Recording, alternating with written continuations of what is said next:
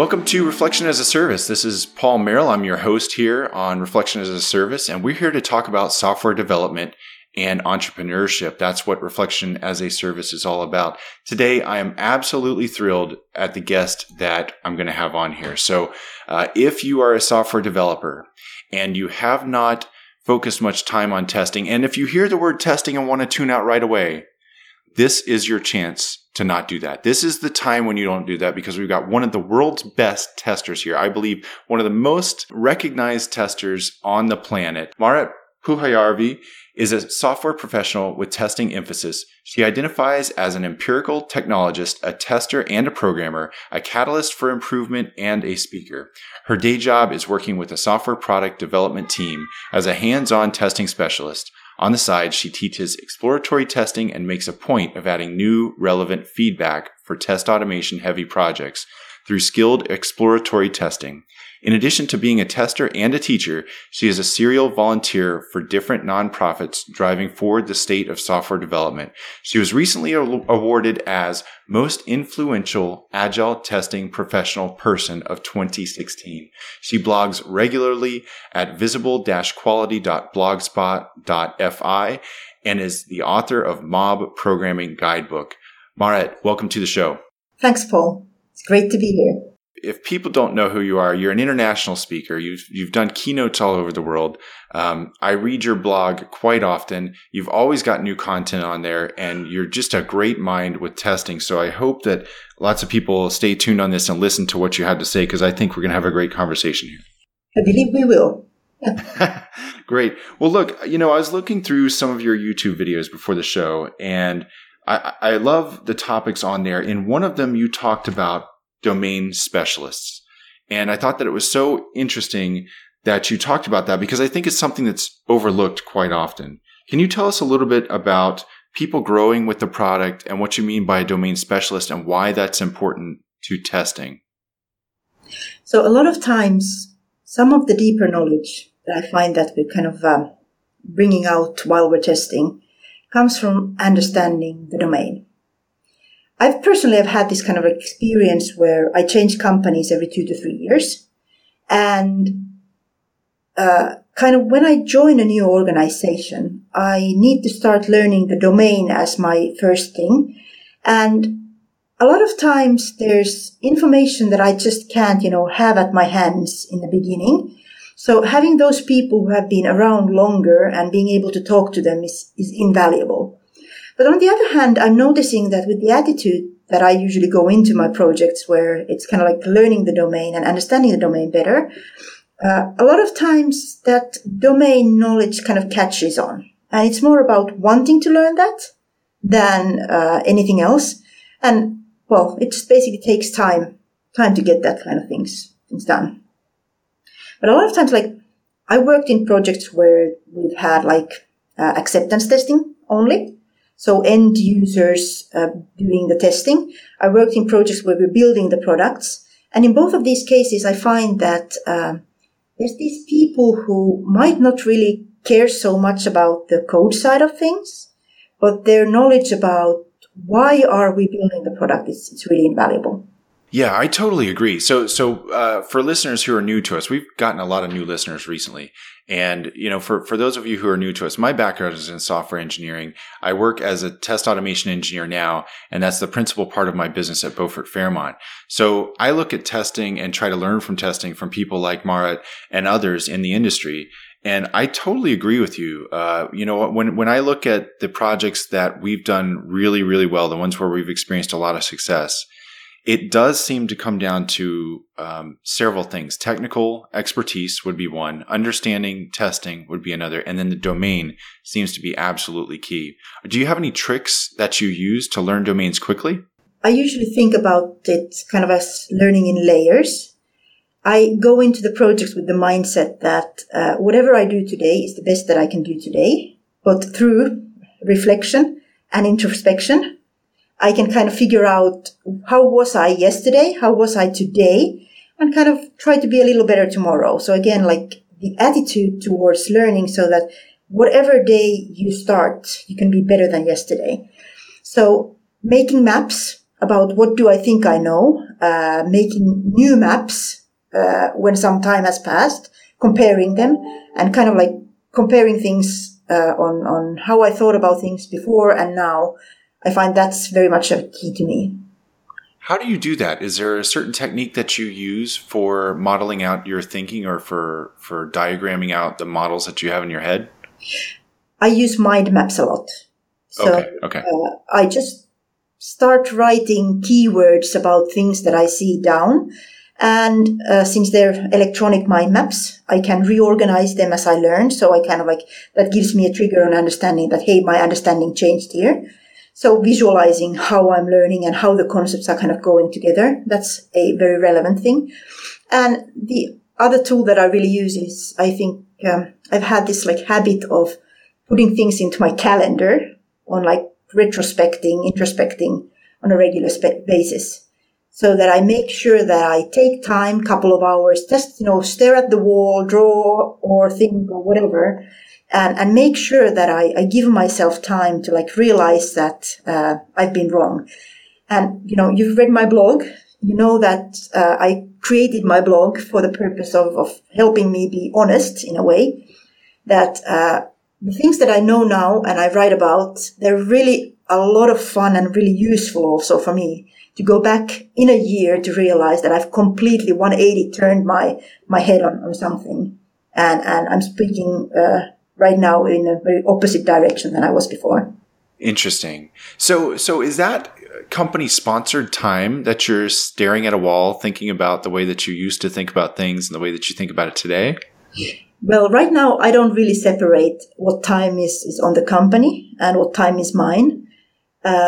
In my previous job, before I changed, I was actually very careful in trying to use the personal time for the extra stuff. But it's sometimes hard to kind of say which stuff is extra and which stuff is part of your regular work.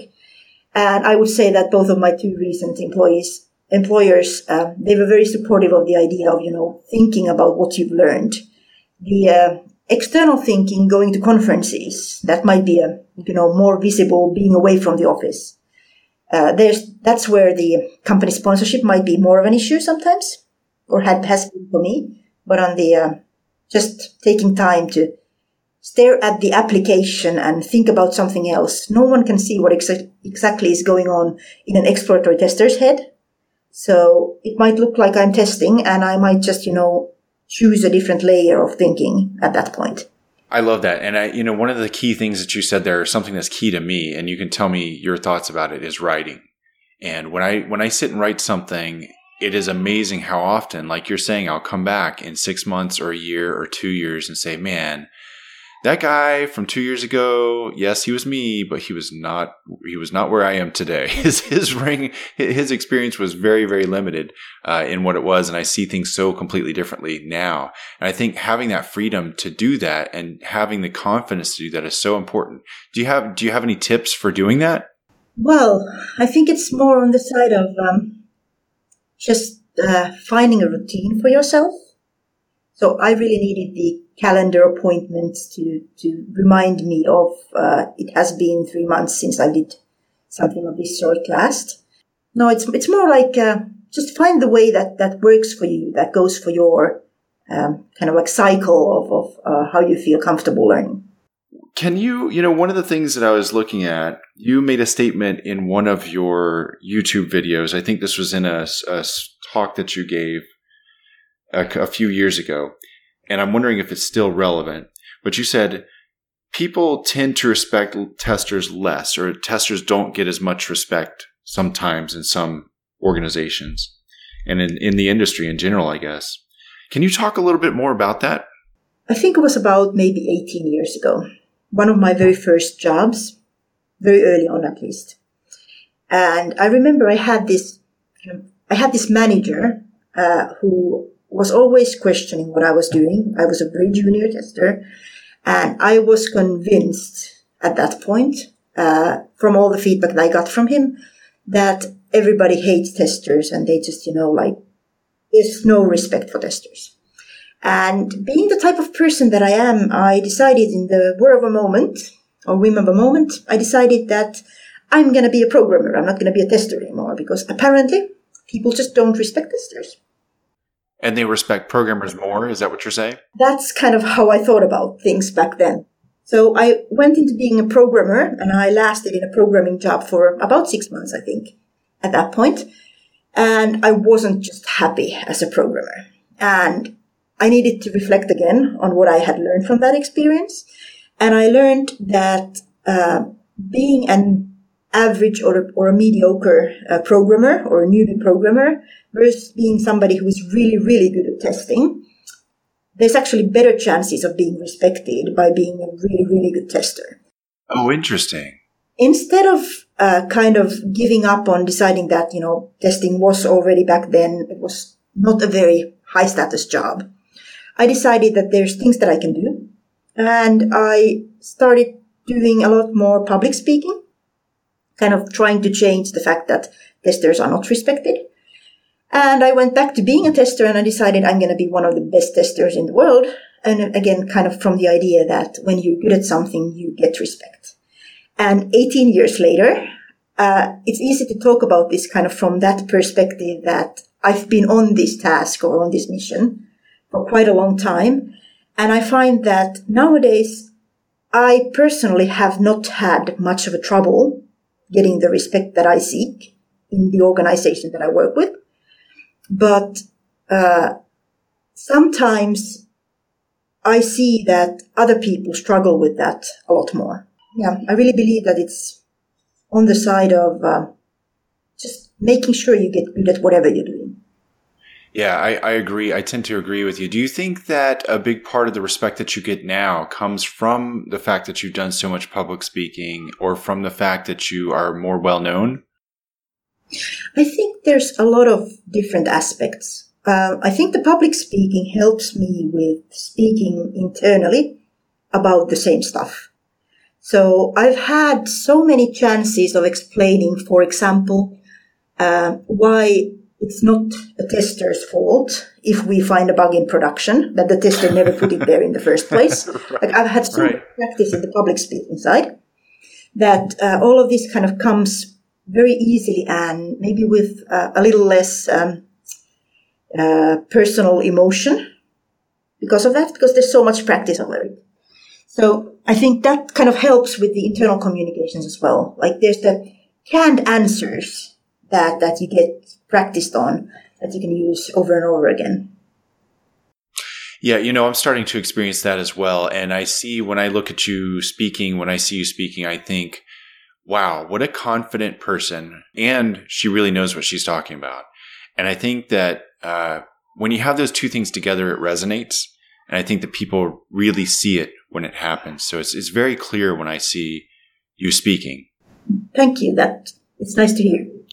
And the other thing that I think is you've probably done a whole lot of thinking about each of these issues. I recently had the chance on Automation Guild to sit and listen to some of these other well-known testers and think about the way that they were presenting information and how they had gotten to their conclusions. One that I really enjoyed was Alan Richardson, the also known as the evil tester. And he went back to base principles. He went back to first principles on test automation and kind of why we're doing it and what we're doing. And the thought occurred to me how difficult it can be to get to that point when you've been doing something for 10 or 15 or 20 years. And it's very clear to me in you talking about these discussions that you've had many times, about topics that you've spoken about many times. Not only have you spoken about them, but you had to sit down and do the preparation to speak about them and think through them on your own. I think that's probably undervalued a lot. And I wonder, do you make significant effort for that? Or is that part of the staring at the wall that you were talking about earlier? I actually do make a significant effort for every one of my talks. And for quite some time, I had this idea that I would never do the same talk twice. I've only recently started to try out maybe, doing the same thing over and over again. And there's a lot of work in the introspection that goes into making a talk, collecting whatever stories you have and checking whatever facts you feel that you need to check. So that's definitely a lot of work. And I kind of think of this personally from the perspective that I look at my colleagues who are not doing the same things as I am. They're not talking in conferences. They're not going out, and they're kind of shy, maybe in a way, in sharing their own information or knowledge that they've gathered. And I believe that a lot of times, if they would just maybe speak in public a little more, they could find new aspects. People could correct them in a positive tone, or they could find new things when they can correct themselves when they try to speak about things. That's at least what happens to me a lot. I correct myself. I've found the same thing. It sounds like you've done a whole lot more of it, and I know that you've done a whole lot more of it than I have, but it is amazing when you get in front of people and you talk about something you think you know, and you try to present an idea that you think you know really well. It is amazing how quickly people can show you that you don't really know it in a positive way, in a negative way, whatever it is. And I'm not necessarily inviting the ways that aren't positive or constructive, but I know for myself, when someone asks a question that I hadn't thought of whatsoever, and I have to say, I don't know, just the fact that you say, some people are not able to say, I don't know, in front of a room of 60 or 100 or 500 people, right? And getting the confidence to say that and to realize, you know what, I'm going to have to go back and study that and try to figure out exactly where I'm coming from on that and why I think that way, or why I don't know the answer to that. That's an activity in itself. And it's one that has certainly helped my thinking. And it's nice to hear that you've had the same experience. And again, I believe that when people do speak in public, majority of the audiences, almost everyone, they really want to see you succeed. They want to learn from you.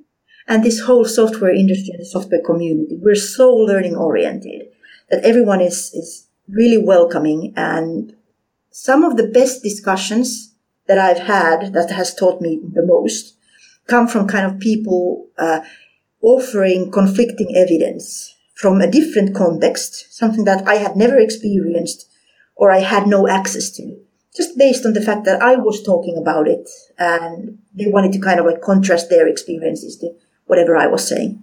Yeah, I totally agree. And it's nice for me, I'm not always able to come up with the reasons why I think of something while I'm speaking. I'll do the most I possibly can to think through those things and to be prepared when I go up and speak in front of people. But it is very difficult to think on your feet. I'll get a question out of left field and have excuse the phrase there, but I'll get a question that I'm totally unprepared for and seems very random at the time, and have no idea how to deal with it. And that's one of those things that I think you get better with over time.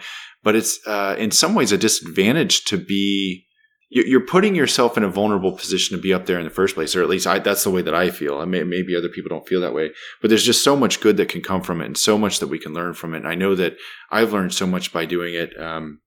It's nice to hear other perspectives on that. One of the things that I was listening to you speak about was you were in the situation where you were the very first tester on a team of 9 developers. And I have run into so many people who are in this situation. And I was wondering if you had any advice or thoughts about what individuals can do in that situation to help the team succeed. The team that I joined, you heard right, the team that I joined, they had been doing the product for I think maybe about 5 years before I joined. So they had a kind of long history of doing releases without a tester. But the reason why they hired a tester was that they also had a number that they were following up on, which told them that there were these big visible error messages that, would pop up in front of the user, but also would be logged into the logs so that the developers could count them. And the percentage was somewhere around 18% at the time they decided to hire a tester. And it was kind of a fertile ground to be joining because they were really puzzled with the fact that they can have this many errors and they had no clue in the team amongst the developers on how to find those problems. And basically my first year was pretty much so that I couldn't touch the software without going and talking to a developer, telling that if I touch it in this way, it crashes. And if I touch it in this way, it crashes. And we got those numbers down to 0.5%.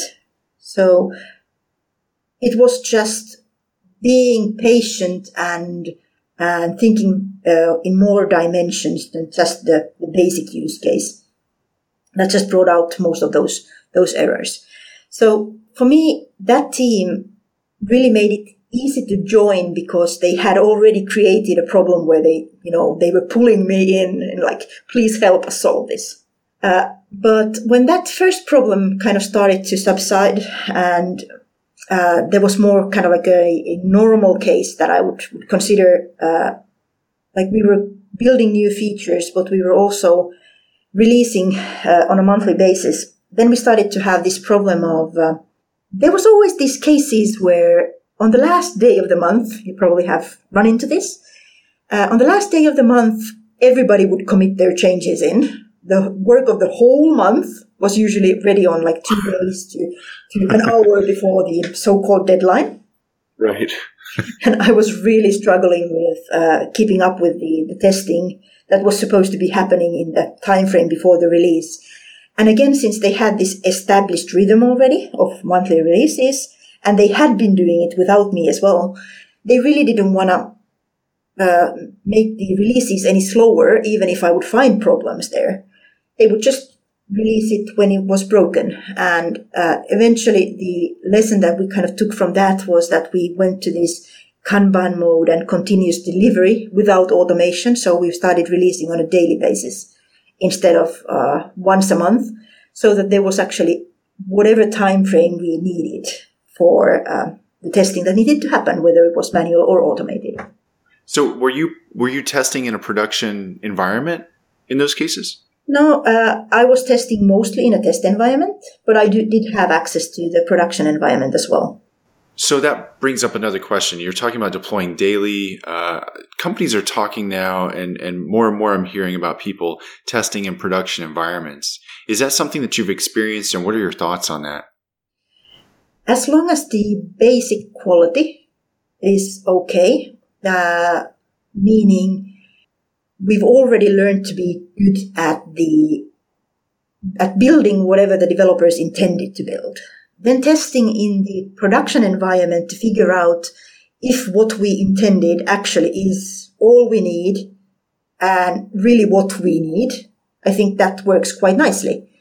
But if we have cases where the developers end up breaking the basic things when they're making changes, and then thinking that we can test all of that during production, that would break quite badly in my experience.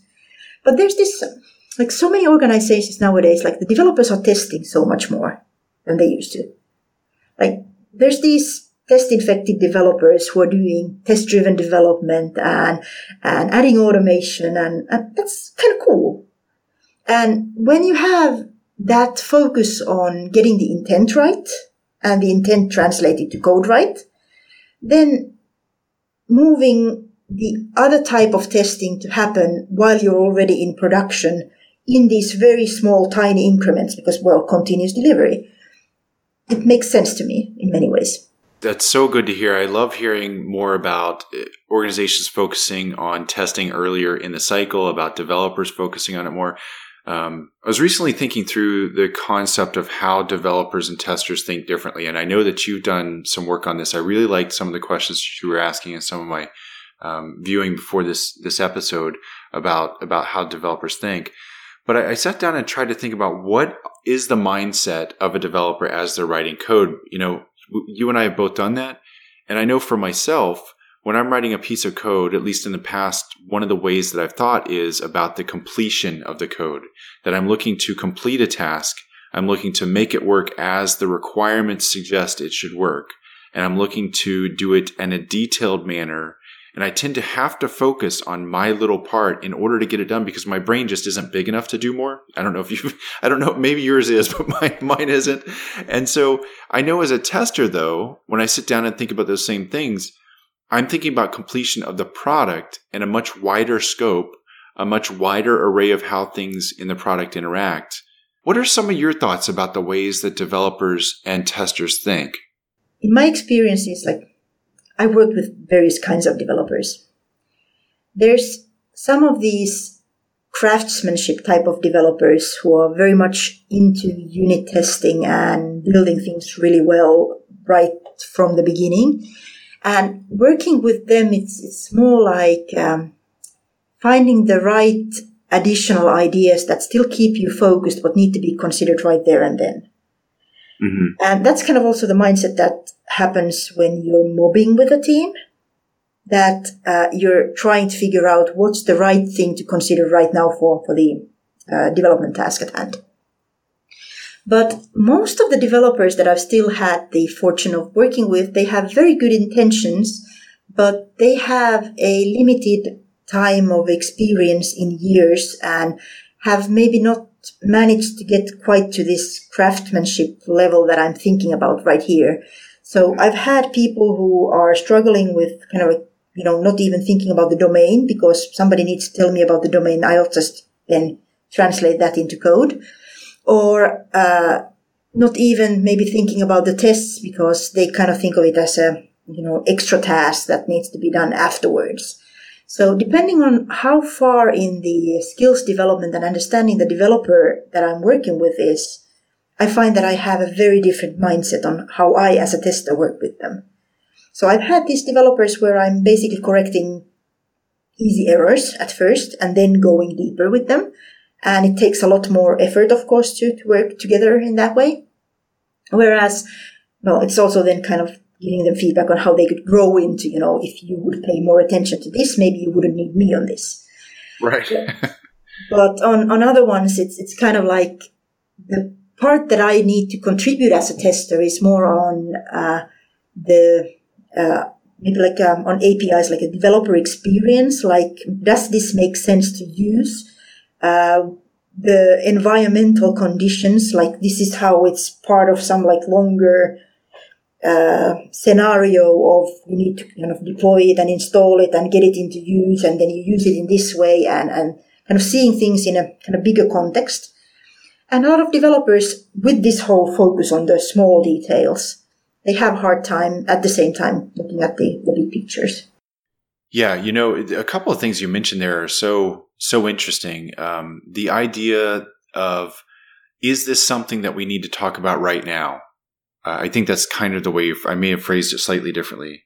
But you're having a discussion with a developer and you're saying, is this something that I need to talk about right now? Or is it something that I can wait a little while on or whatever? That's something you can't do when you start out as a tester. I think you have to have a certain amount of experience, but then there's a high level of awareness there as well to be able to understand the situation that you're in and understand how you can help the team progress and help the developers progress and not impede their progress by bringing up things that don't necessarily help at this point in time.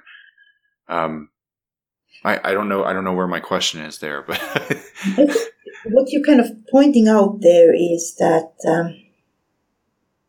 the stuff that I talk about somehow sounds like it's developed over a long time and might be difficult for somebody new.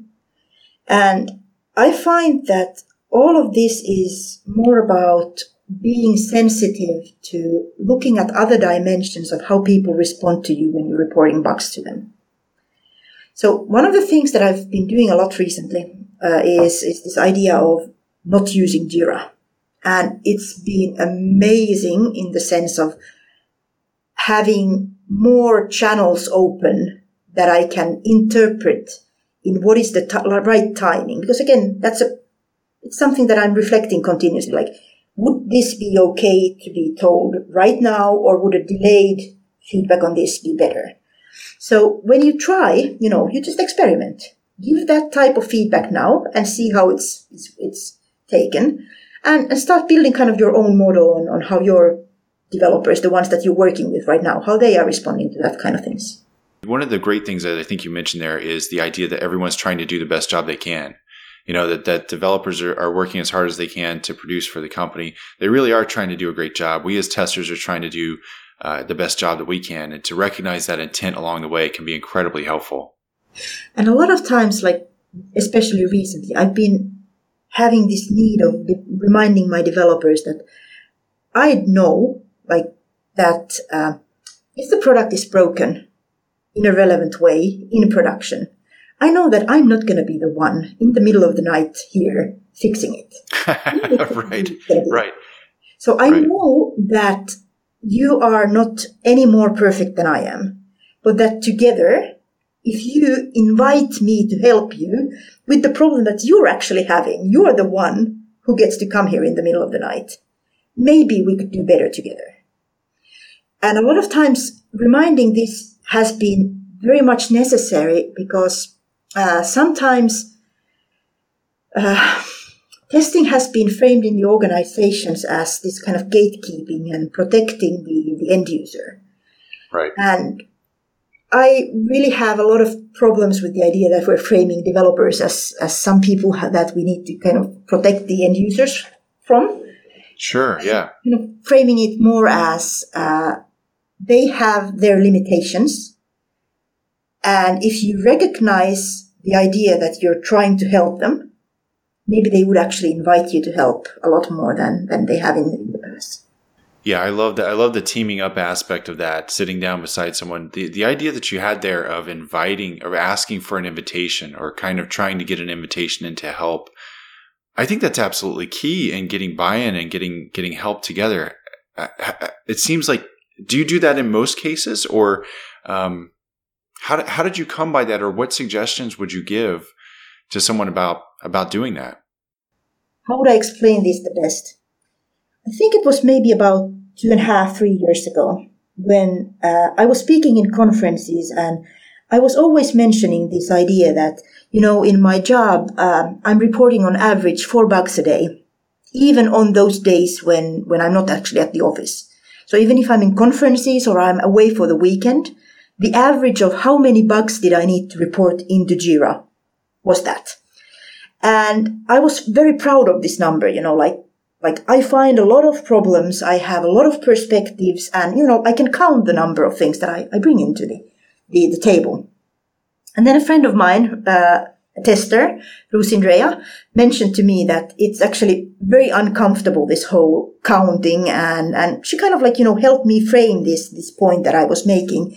So that it was, I'm sorry, it was uncomfortable for her, or she felt like it was uncomfortable in general? It was uncomfortable in general, not for her. Yeah. But she was saying that like, have you considered how it feels for others when you kind of, mentioning these kind of numbers? Like, what if you would focus on making your number smaller?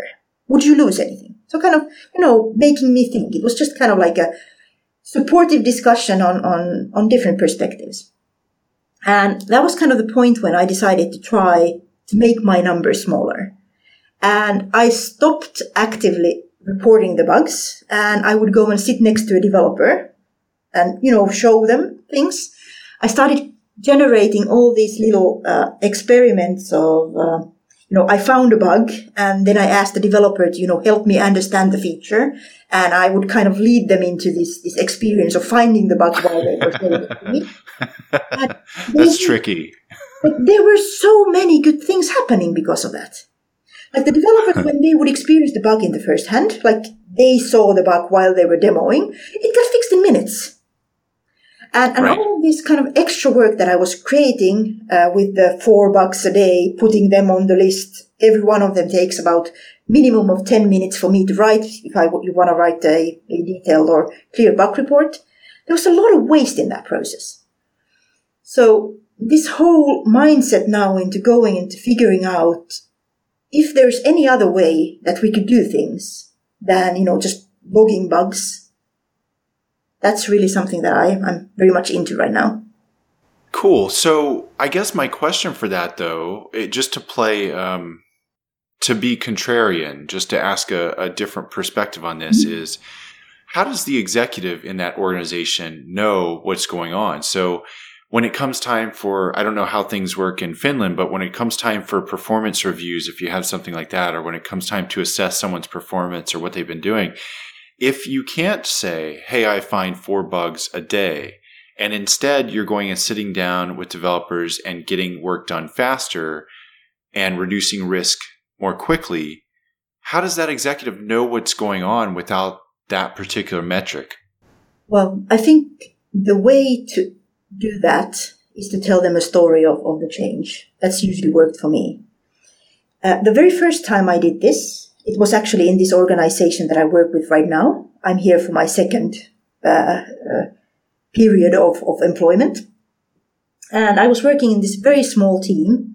There was one developer, one full-time developer. There was me as the half-time tester. There was a project manager with half-time allocation. And then there was a customer representative who was actually a developer by trade. So about half of his time he would be contributing to development and clarifying the domain that we were working in. And we learned this way of working with the developer where every day around 12 o'clock, he had just eaten and I was just about to go to eat. So we would meet in that, transfer period because we had a bit of different schedules. And he would tell me that proudly tell me what he has been up to in the last day. And I would tell him that if I had time right now, because I didn't have all days because I was just half-time employee in that project, he would tell me what he's been implementing and I would give him all the ideas that I could on how I would test this. And I remember in particular this one case where we were talking about concurrency. And he told me that there can't be problems with concurrency. And I said, I would still test this and these are my ideas on how I would test it. And the next day he came back telling me, yeah, there was a problem with concurrency, exactly what there would be, but there isn't anymore. And here are the unit tests that I also added that make sure that doesn't happen again. Oh, that's great.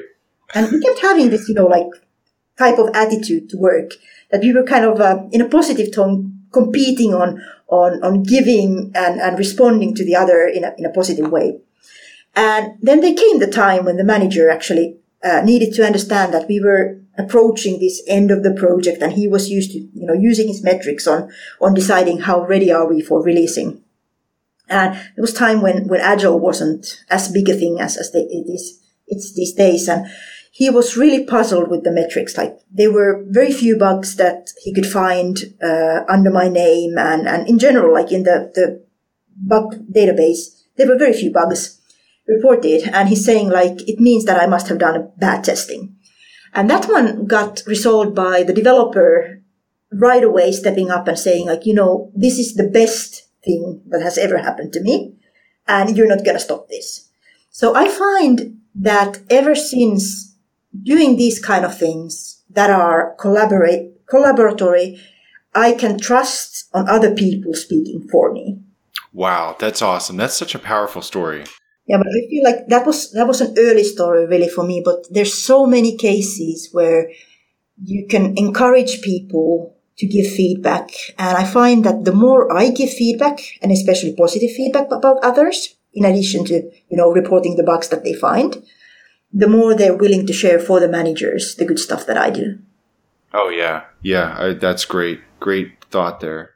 So this is a really terrific conversation. I want to make sure that everyone knows a little bit about a book that you wrote. So you wrote a book on mob programming. Can you tell us a little bit about that? So a few years back, I met this guy, Woody Zuil, in a conference that I organized in Finland. And he was talking about this crazy idea, at least that's what I thought back then, on working on code or on whatever tasks you're doing as the whole team on one computer. So this idea that you would have one person sit in front of the computer and using the keyboard kind of like being the intelligent input device and only doing things on the computer that the others kind of describe the intent for. So other people would tell you what should be going on in that computer. And there will be a whole group of people getting the kind of best ideas out of everyone into the work that you're doing. And I thought this was a ridiculous idea at first. And it simultaneously, as ridiculous it sounded to me, it also seemed like a perfect fit for the trouble that I was having with my team at that point, that I was feeling very lonely and very isolated. I was the only tester. And sometimes it felt hard to find the deep human connection when everybody else was interested in something completely different than you were. So we started mobbing once a week with my team, and that's kind of how I got into it. And over time, I really fell in love with the process of making sure that everybody's contribution gets there right at the creation of the code. In the sense that, I could, as a tester, I could be in the room and I could just ask, like, hey, maybe if you started the application next time in a different browser, maybe the other browser didn't work quite as well as the first browser did. And you would already find, on-time feedback while you were still creating the thing. Or I could ask or I could provide information about the domain that, hey, you seem to be talking about one, but are you talking about the user? User selects many things here.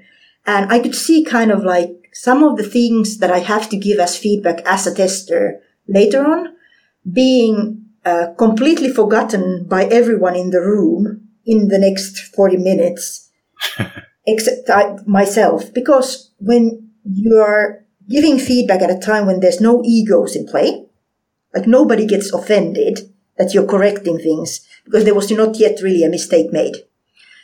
That was so powerful in many ways that I've wanted to do a lot more of that. So with my previous team, I did that about once a week. I started experimenting with mob testing, so using mob programming on testing specific activities.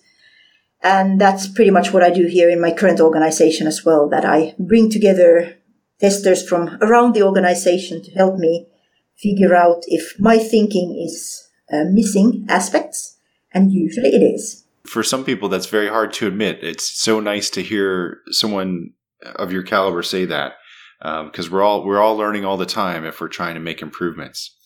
And a big part of that, I believe, just like it sounds like you do, is understanding where we've made mistakes with our thinking in the past. This is terrific. I think I can't wait to read your book. I feel terrible saying I haven't read it before having you on as a guest, but it's on my list and I will read it and I look forward to it. It's a real honor to have you on, Maaret. And I want to make sure that people know that they can go pick up the book. I'll have a link to it on the website as soon as this podcast comes out. I really do appreciate you joining us today. Once again, folks, you've been listening to Reflection as a Service. We talk about software development and entrepreneurship. Today, we've been talking to Maaret Pyhäjärvi, and we're so lucky to have her on as one of the preeminent testers on the planet, getting some of her advice about different situations with testing, some of her experiences today. If you've enjoyed the conversation, please make sure to reach out to me if you have comments, or reach out to Maaret. Maaret, what would be a good way for folks to contact you in the future if they have questions or thoughts, or just want to talk testing? Well, the best way usually to find me is to go on Twitter. I'm Maaret P on Twitter, and just ping me there. That's a good way of finding me. And I also, you can send me email directly. Maaret@iki.fi finds me. So that's also a good way of finding me. That's great. And Maaret is big on Twitter. I love following her there. Can you tell us your blog URL? I know it's a test. What is it? Testers Crystal Ball? Is that right? We call it Seasoned Testers Crystal Ball because it exists as a way for me to reflect on how stupid I was at some time and that hopefully know things a little better for the future. So my blog, you can find it at visible-quality.blogspot.fi. That's great. And it's a terrific blog. And you post a lot of stuff on there. You post lately almost daily, it seems like. I think I did 202 blog posts in the last year. So not quite daily, but wow. Close. Wow. Sometime I need to know about your time management skills and how you figure out how to do that. That's a lot of posting. It's terrific, though. I love reading it. Thanks. Well, and if you've enjoyed listening to this, make sure to go out to iTunes and Google Play and SoundCloud and review us. We love seeing those 5 stars or whatever the best rating is. We love hearing your feedback, so make sure to reach out to us. We're also on Twitter at ReflectionAAS is on Twitter. I'm D. Paul Merrill on Twitter, and I look forward to hearing your feedback there. Go to our website, reflectionasaservice.com, and you can get in touch with us there. We love having you guys. If you want to hear about a specific topic, if you want to hear about certain things, please make sure to reach out to us. Hope you've enjoyed this episode. If you're in the area, if you're in the Triangle, I'll be at a couple meetups soon. I've got a meetup that I organize called TriTog, which is you can find on meetup.com, but Triangle Test Automation and Users Group. If you're going to be out at any of the conferences, I'll be at TriAgile speaking here in Raleigh in March, and then several others throughout the year. I look forward to meeting you if you see me at any of those places. I'm sure, Murat, do you like meeting people at conferences too? I'm setting you up for that, I guess, huh? You can't really say no. I actually love meeting people at conferences. And where are you going to be? What are you doing next? So next one is European Testing Conference that I'm organizing. Then I'll be at UK STAR in London. Then I'll be at Swiss Testing Days. And then I'm going to be in Agile Testing Days in USA in summer. And then there's going to be another one probably in autumn time. Going to try the Star West this year. I was just looking at submitting for that too. I went to that one last year. Have you been to one of those before? No, I haven't. This is my first time. I really hope we get a chance to meet sometime soon in person. I'd love to sit down and talk where we can see face to face as opposed to through the interwebs. True. Great. Well, thank you so much, Murat. Listeners, thanks for being here. We look forward to hearing from you soon. Have a good day.